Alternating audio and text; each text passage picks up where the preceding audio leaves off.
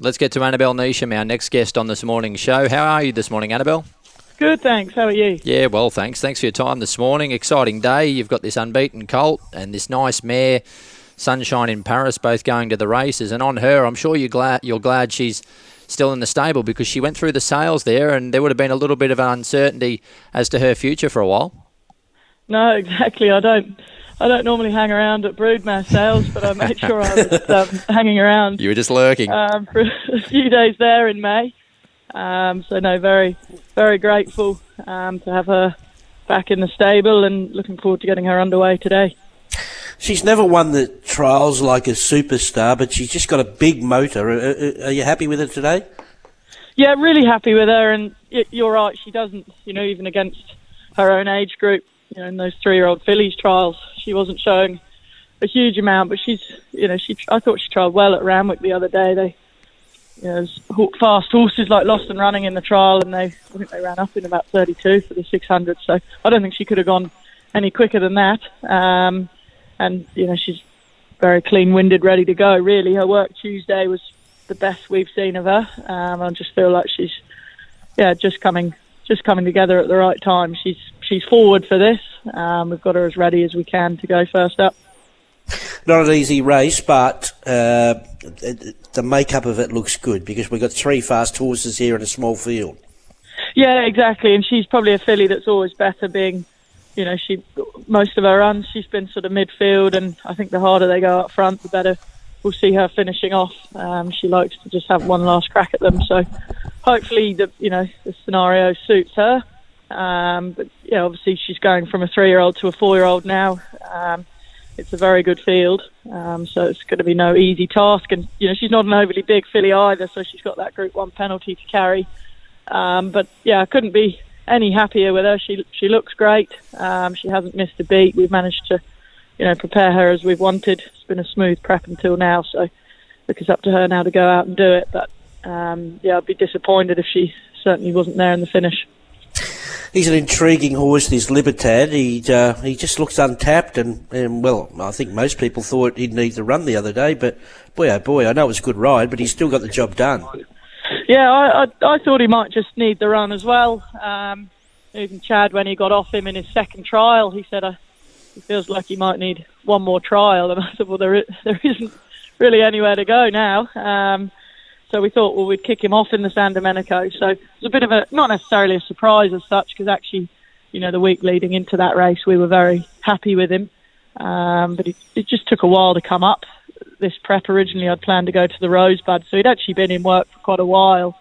But he wasn't quite there in the coat, and he's still got a bit of improvement appearance-wise. I think he'll be, hopefully cherry ripe again in 2 weeks, but he's come on again for that run. He's taken natural improvement, and obviously he hasn't got that awkward draw to contend with this week. It didn't end up being awkward last week, or 2 weeks ago. Chad somehow managed to get him in the perfect spot, but he's a horse with good gate speed, and he makes his own luck up on the pace. Yeah, and that probably might be on the back of cylinder here. That's how the map looks anyway. Yeah, I'd imagine so. As we did a few weeks ago, we just said to Chad, ride the horse, rather than worry too much about maps. But at least here, he's drawn to do no work to get into a nicer spot, all being well. But stronger race again. Obviously, Cylinder's, very well credentialed horse. There's a lot of the field's the same as a few weeks ago, but a couple of good additions. So it's going to be a great race, and we'll certainly see where we stand after today. Mautai, first run for you. You're up to date with all his tricks and getting into the barrier and getting mini barrier and all his little gear and that he wears and all that. Yeah, well, the barrier attendants know him better than I. When I took him to the first trial, I rang Casey Fogden and I said, "Is there any tricks here?" And she said, "Just send him out early and leave him up to Dale and the team." So that's exactly what I've done. I don't know quite what they've somehow worked their magic with him. So hopefully, he's always raced well, fresh. We found a race with a lot of depth to it. That being said, it looks a great race today. What are you talking about, guys? He's quiet as a lamb, isn't he, Mautai? Well, funnily enough, he's quiet around the stable. It's actually quiet in the mornings. he can get a bit keen in his work, but yeah, I think he's caused them all sorts of drama with the barriers. I think it took Casey and the team a while to figure him out, but they did a great job with him. He was racing very well last season, so hopefully I can do as good a job as her, because yeah, she managed to figure him out. Yeah, for sure. A couple in Brisbane, Bartholomew Diaz and Regal Pom, races 2 and 4. Yeah, Bart, he's hard to catch. Always wins when you least expect it. He's flying at home. His runs on paper haven't looked flash, but actually when you watch him in his runs, he just keeps coming late. So we thought we'd step him up and trip again and see what he does today. But he's running out of time. He needs to win again. If not, probably old age is going to catch up with him, and he'll be looking to retire. But it'd be nice if he could go out on a high. Old age isn't catching up with Zaki. When are we going to see him next?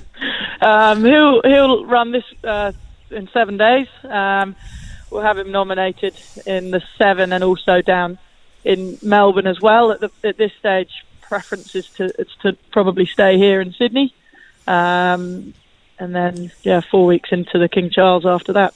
Beautiful. Thanks for your time, Annabel. Thank you very much. Have a great day. There's Annabel Neasham, Duff. Strong hand in Sydney, couple up there in Brisbane. What were your takeaways from Annabel's comments about Libertad? Obviously, he was there to run well first up, but it sounds like he was far from screwed down, so I'm sure we can expect improvement today. He's a very interesting horse, as are all unbeaten horses, and it'd be interesting to see if he's cleaned up in the code a little bit, and if he can do it again at 1200 this time. I keep saying it, but he looks like a 1400 metre horse, but you don't know until they do it. And a great race. The whispers are that Cylinder had a bit up his sleeve too from first up as far as a conditioning aspect. He'd come back pretty big and strong this preparation. Yeah, that's what, if you listen, and then, look, James knows his horses back the front, so he'd be forthright in his comments with the horse, and that was, and he glows when you hear him talk. You can feel him through the phone, he just says, no, this is a good colt. Well, he gets his chance to prove it today. Yep, exactly. Nash straight to the front, going to be hard to get past is Cylinder.